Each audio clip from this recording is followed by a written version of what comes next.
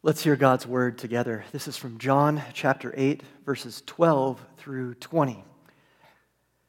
Again, Jesus spoke to them, saying, I am the light of the world.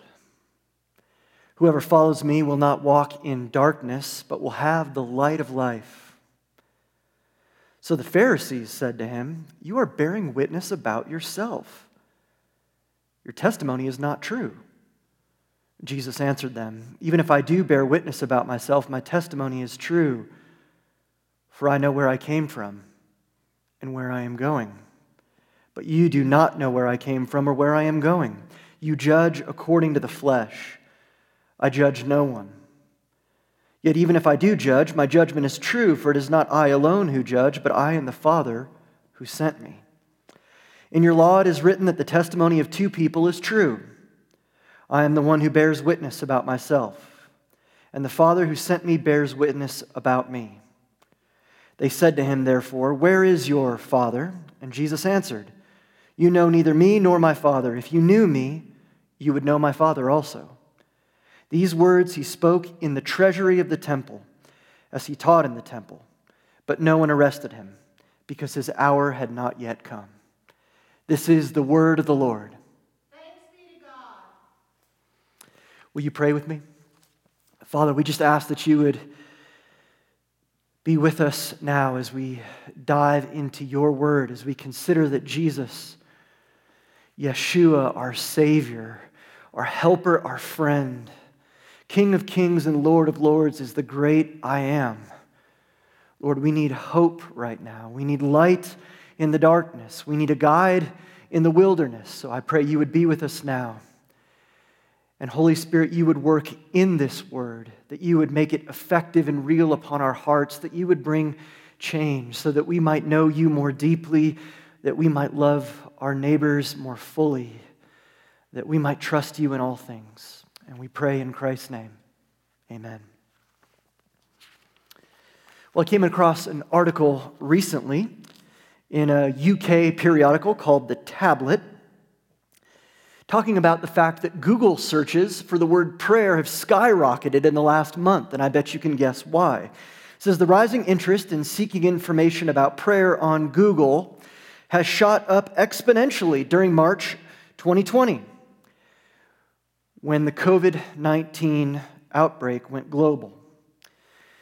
This was written by researcher Janet Seining-Benson, an associate professor in the Department of Economics at the University of Copenhagen in Denmark, and executive director of the Association for the Study of Religion, Economics, and Culture. Whew. Sounds like a fun job. Using Google Trends data on internet searches for prayer for over 75 countries, not just in the West. She said she found that search intensity for prayer doubles with every 80,000 new registered cases of the virus. And if you are like me this morning, I bet you can understand why. I want to just begin by saying again, Happy Easter. Christ is risen. He is risen indeed. Happy Easter.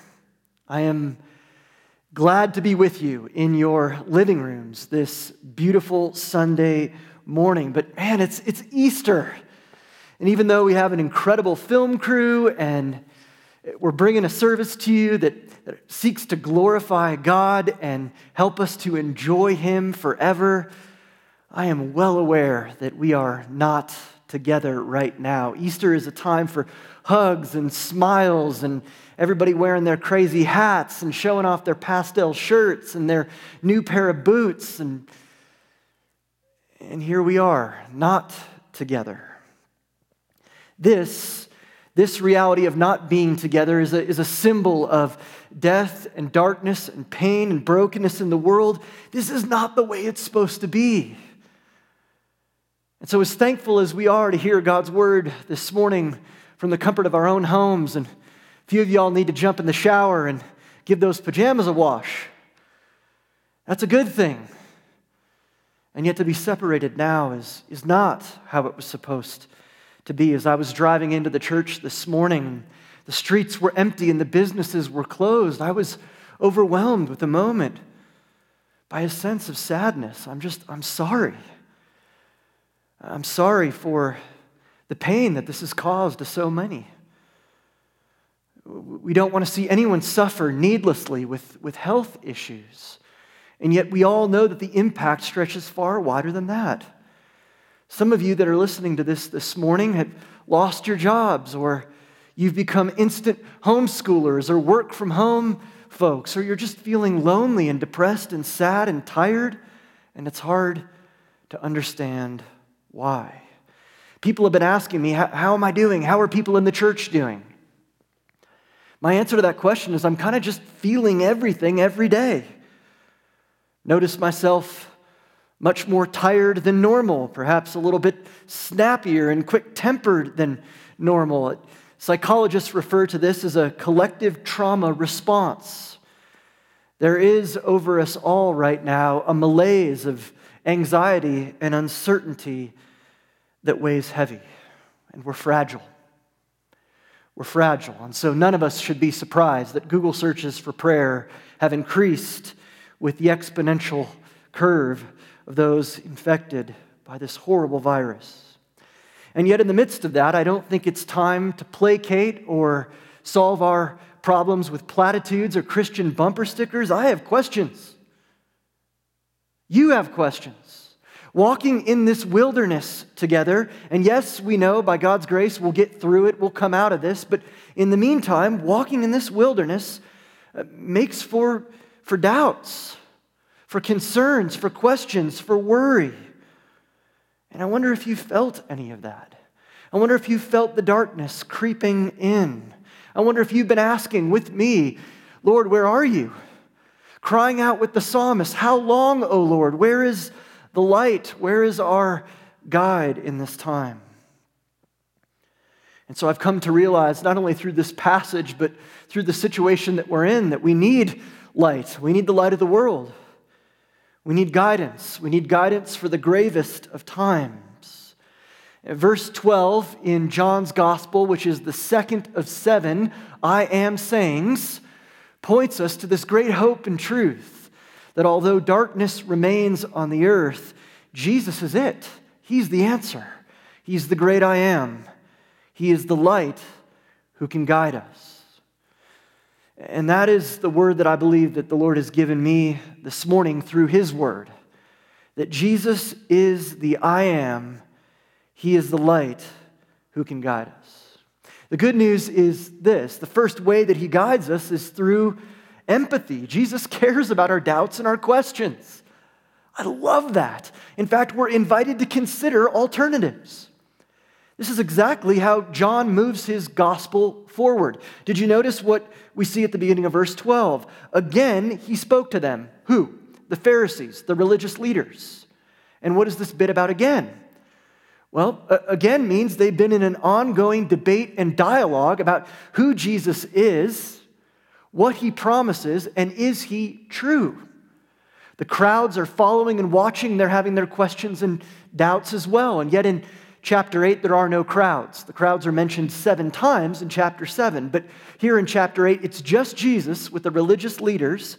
And John is again moving his gospel forward with questions concerning controversy. John loves to use signs and symbols. He loves numbers. The number 7 is all over his gospel. But one of the main ways that John moves his story forward is to show the battle between Jesus, who claims to be the Messiah, and the religious leaders. Because you see, Israel was supposed to be the light. Israel, the people of God, they were supposed to be the light of God to all the nations. And yet they're struggling, they're enslaved, they're oppressed, they're in a trial, just like us. And here comes Jesus to say, nope, you haven't quite got this right. I am the one. You can't work your way to God. God had to come to you. And that's why we see at the end of chapter 6, preceding Jesus' claim that He is the bread of life, that many who were following Jesus for entertainment or curiosity or perhaps for a free meal desert Him. I think this reminds us of the empathy of God, the mercy of God that guides us. He wants us to ask our questions. He wants us to have our doubts, but then to doubt our doubts in the answers that he provides. He wants us to see all the options. God's not insecure. He's not like you and me. He's not worried that if we seek too hard, if we dive into the truth too deeply, that somehow he's going to be derailed. He wants us to think through those things because he promises us that if we seek the truth, we'll find it. And the very truth of Jesus is the truth that will set us free. So we begin our passage with some questions that should be rhetorical to us. What about our light? Where do we go for light? Where do we go for hope? Where do we go for guidance? Can the light and the hope and the guidance that we go to, can it sustain us? Can it satisfy us in the midst of a trial? Can it answer the problem of what we're all feeling right now, the collective traumatic response? Can it forgive? Can it forgive? And I think if we're honest about, sort of the way of the world, the karma of the world, the fate of the world, there's no forgiveness there. There's just law and rules and duty. Does it know your name? If God is nothing more than a mere force out there, just, impersonal and sort of holding everything together, energy, there's no personal relationship there. There's no guidance for you in your hard times. And I think on Easter we should also ask, can our hope and can our light, can it conquer death? Can it raise us up from the dead? Again, I think God's word wants us to consider these options. God doesn't speak to us and say, oh, no, I just want you to have blind faith. Don't think about it. Do little religious things to forget. No, Jesus says, seek me and you'll find me. I'm the light of the world. Can the light that you put your trust in, the hope that you hang your hat on, can it raise from the dead? Can it renew? Can it recreate? Or are we just, big, special, fancy, glorified flesh computers? And in that case, you get one life to live. You better try your best. You better hope you do well and eat, drink, and be merry because tomorrow we die. And so the light of the world comes to us as a guide with the empathy of our doubts and our questions. But of course, Jesus never leaves us there. He turns us now away from ourselves, away from the navel gazing and the need to find some sort of inward light to the divinity of God himself. He begins with empathy. He turns us to his divinity. And so it's a bold claim that Jesus makes. He cannot be just a good teacher. He's either a liar or a lunatic or he's the Lord, one of the three. He can't just be a good teacher because here Jesus says clearly, I am. And because John arranges these I am statements in sevens, and because we know that he's hearkening back to the very words of God to Moses in Exodus 14, this saying I am is Jesus' claiming to be God himself. Now, if you want to pick a fight with the religious leaders in the first century, in the Second Temple Jewish period, where they're awaiting the coming of the Messiah, there's no better way to do it than this. Be a Jewish carpenter born in Bethlehem, but supposedly from Nazareth, and make a claim on your own evidence because God is your own witness that you are I am. Jesus uses God's divine name here, Yahweh. Jesus is saying to the people, I'm the one who guides and leads the people of God. I'm the light, I'm the way, I'm the truth, I'm the life. I'm not only the Savior who is a man, the Son of Man, the Son of God, but I am God himself. And so the Pharisees once more try to trap him. What's their problem here? Well, they're trying to use the law as best they can to bring Jesus to court, to build a case against him, to silence him. They tell him he has an invalid testimony. Why? Because Deuteronomy, in the first 5 books of the Bible, Deuteronomy makes it clear that anyone in a court of law is required to have 2 witnesses to substantiate their claim. Jesus says, I have 2 witnesses. Unlike you people, I know who I am, and I know where I'm going. My 2 witnesses are myself and my Father, who is the God of heaven." And so you can see why the Pharisees are dumbfounded. Who is this guy? Is he a teacher? Is he just out for money? Is he some kind of charlatan? Is he trying to sell, little prayer rags to raise a fund to buy a new private jet or, some sort of private boat on the Sea of Galilee? Is he like so many of the other messiahs in the past, those who have made the claim to the name? Is he here basically to start an insurrection and overthrow the oppression of Rome? So they want to trap him. And we do the same thing. When the light comes to us, when it exposes us, when the light takes us from the darkness into the light and shows us who we really are, we do the same exact thing. They want to trap Jesus because he is disruptive. He's a threat to their ways, to what they see, to what they understand, to their expectations of who God is and who the Messiah should be. He's a threat to their control. And friends, I just want to remind us on Easter that this is the heart of religiosity. When we talk about man-made, works-based, merit-earning, appeasing God religion, this is the heart of it. Because a religion only has enough light to illumine rules and rituals, which if you follow them rightly, maybe in the very end you'll have done enough good to earn God's favor. That is a dim light indeed. What's the difference between religion and the very righteousness of God that comes to us through Christ? Religion says you must earn it. Jesus says you can do nothing to earn it. You must receive it. And this is what was so frustrating to the Pharisees and religious leaders in Jesus' day. Because they were sitting there trying to make their own fire. While Jesus came down and said, you don't need to make your own fire. The brightness and power and glory of the sun is here to shine upon you. So Jesus takes their religion and he shocks it all. He says, I am God. And this is truly blasphemy. It truly deserves the death penalty. Unless it's absolutely true. And I think one thing we all know deeply is that our striving is not enough. It doesn't mean you're a horrible person and God wants to beat you up and guilt and shame and, whip you over the head with the Bible. By no means.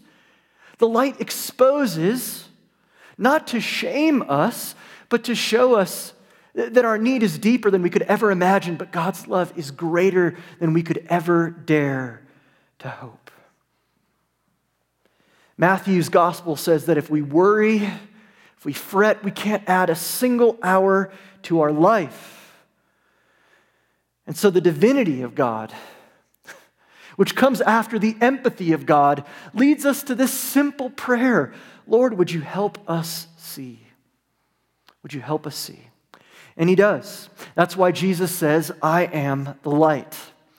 God's empathy, ask your questions. God's divinity, I am God. And the light will be separated from the darkness. We must make a choice. But now Jesus reveals that he is God's mercy. He is the grace of God. He says, I am the light. Now, to understand what Jesus means when he claims to be the light, we have to have some context about what's going on in John's gospel. The text in chapter 7 shows us that the Jewish people are in the midst of the Feast of Tabernacles, or the Feast of Booths. It was a 7-day feast held in Israel every year after the highest of holy days, Yom Kippur, the Day of Atonement, to celebrate God's faithfulness to God's people as they wandered through the wilderness and were guided by the pillar of cloud and the pillar of light.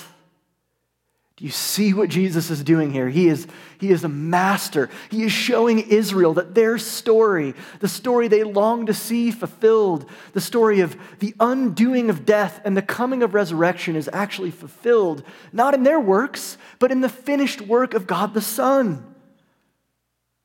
God was faithful to his people as they wandered. He did fulfill his promise to bring them to the promised land, but there is a greater promise.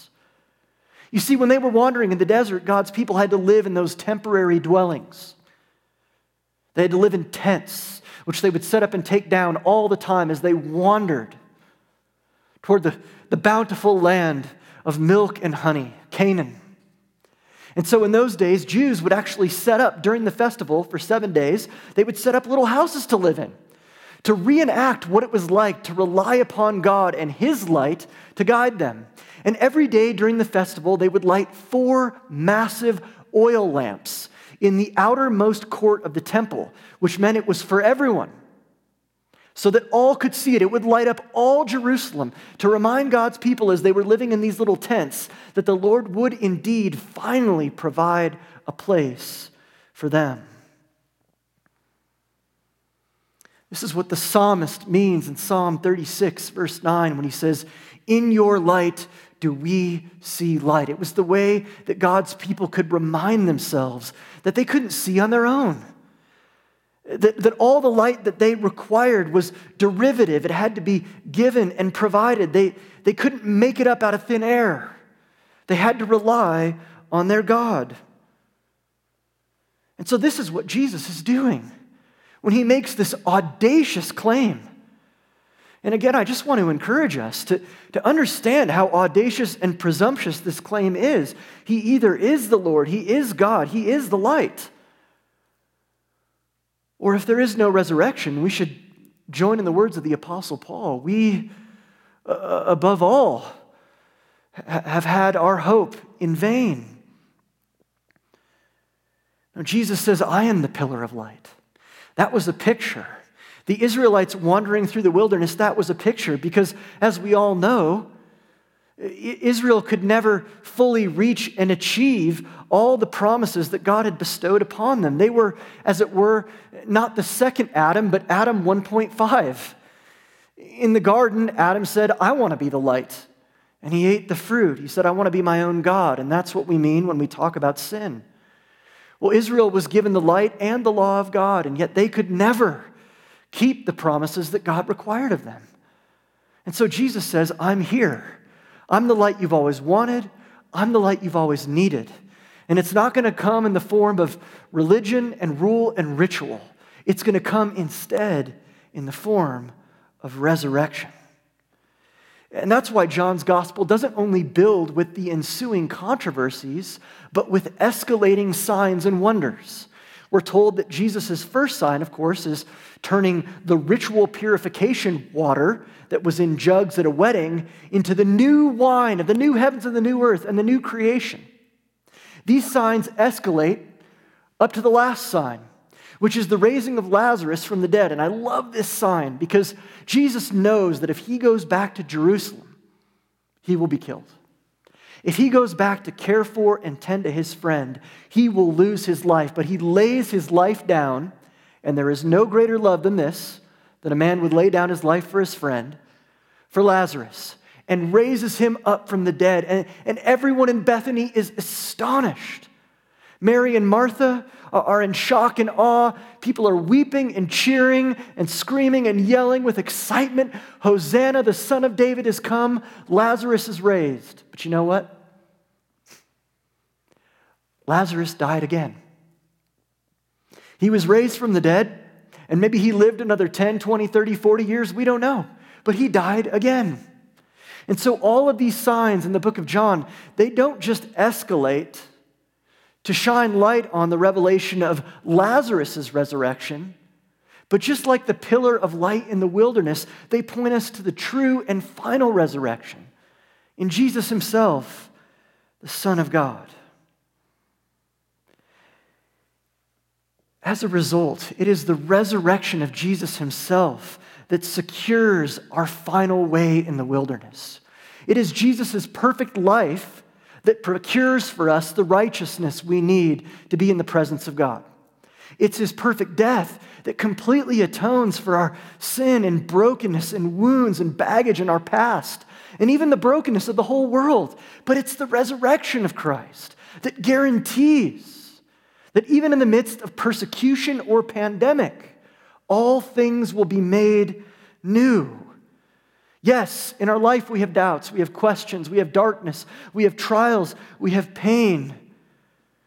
But the light of God guides us in Christ by putting death itself to death in the death of the Son of God. The light became darkness for us on the cross, that he might rise again to shine light on the whole world and guarantee us that come what may, we may grieve. Indeed, in this situation, as Christians, we should grieve better than anyone in the world. Because we don't believe it's just karma or fate, or you're just complex computers and, too bad. We grieve because we know death is not the way it is supposed to be, but we have seen the light. And so even as we grieve, we hope more strongly and more deeply and more profoundly than anyone.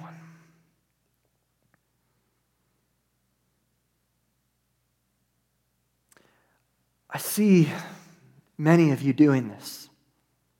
There are so many stories in our church right now about people calling and texting, writing cards, dropping off cupcakes, serving in new ways, writing stuff for the paper, putting stuff online, email, Facebook, connecting with one another. And church, maybe I just want to end here. If this is true, if Jesus truly is the light of the world, if God meets us with empathy in our darkness and doubt, if he reveals to us our divinity so that he can burn away, as it were, the false claims and the dross of religion, if he shows us the mercy of Jesus, who is the very light that will lead us to the promised land, then church, let that light fill us this morning. I know it's weird to have Easter in your own homes and not be here together with hugs and pastels and Easter egg hunts and brunches with the family. It's not the way it's supposed to be, but it doesn't mean that we cannot shine brightly. And so I just want to encourage you, if you've never followed Jesus as the light before, would you just try it? I don't think I can convince you of anything. In fact, my Bible teaches I can't. It's only the Holy Spirit who convinces us. But Jesus says, I'm not insecure. Come to me, ask the hardest questions. See if I'm real. See if I'm a lunatic or a liar, or just maybe in all of your darkness, in all of your life, in all of your need, I'm the light you've always been longing for. And if you're a Christian this morning, if you're part of our church, man, will we follow the light into the light so that we can be the light for those around us?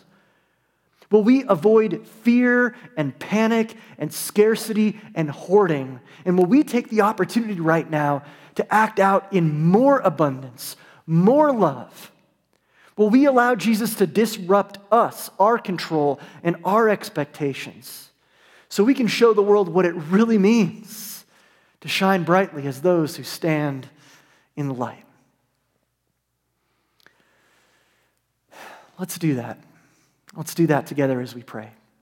Father, thank you for your good word to us. Lord, I'm so thankful that even in this season where we're all feeling all the feelings, where we feel fragile with our joys and our hopes, but also our frustrations and our questions, you are the light who can guide us. You are the great I am. Thank you, Father, that so often when we come to you like Pharisees and religious leaders, trusting in our own things, our stuff, our money, our education, courts of law, our ability to navigate arguments, our reasons, our confirmation bias, whatever.